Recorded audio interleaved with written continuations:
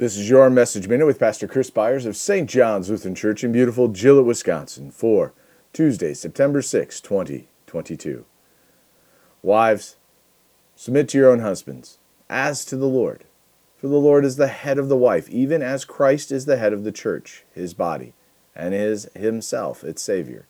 Now as the church submits to Christ, so also wives should submit in everything to their husbands.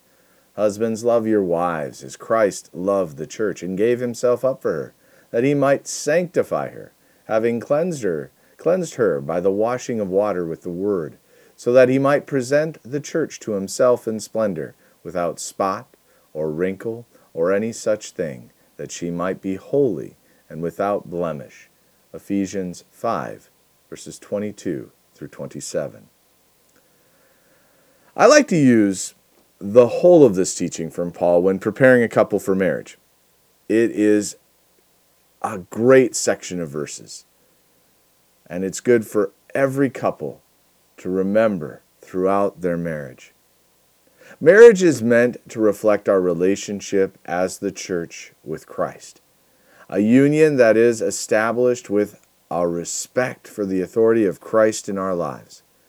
Biologically, men and women are created differently, and this is purposeful. Sadly, some focus on the submission or obedience portion of the Scripture, but the greater calling is love. The husband has much greater responsibility for the love he is called to show his wife.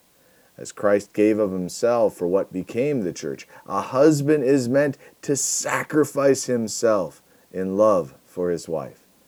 Out of this union is meant to come children that will grow to fear, love, and trust in God above all else. The marriage relationship is intended to remain undefiled, and as a husband, the calling is to be like Christ in the home, not lording over the wife, but lifting her as Christ has done for each of us. A healthy Christian marriage is a beacon of Christ's love in a fallen world. Let us pray. We thank you, our Heavenly Father, through Jesus Christ, your dear Son, that you have kept us this night from all harm and danger, and we ask you to protect us this day also from sin and every evil, that in all we do today we may please you. For into your hands we commend ourselves, our bodies and souls, and all that is ours.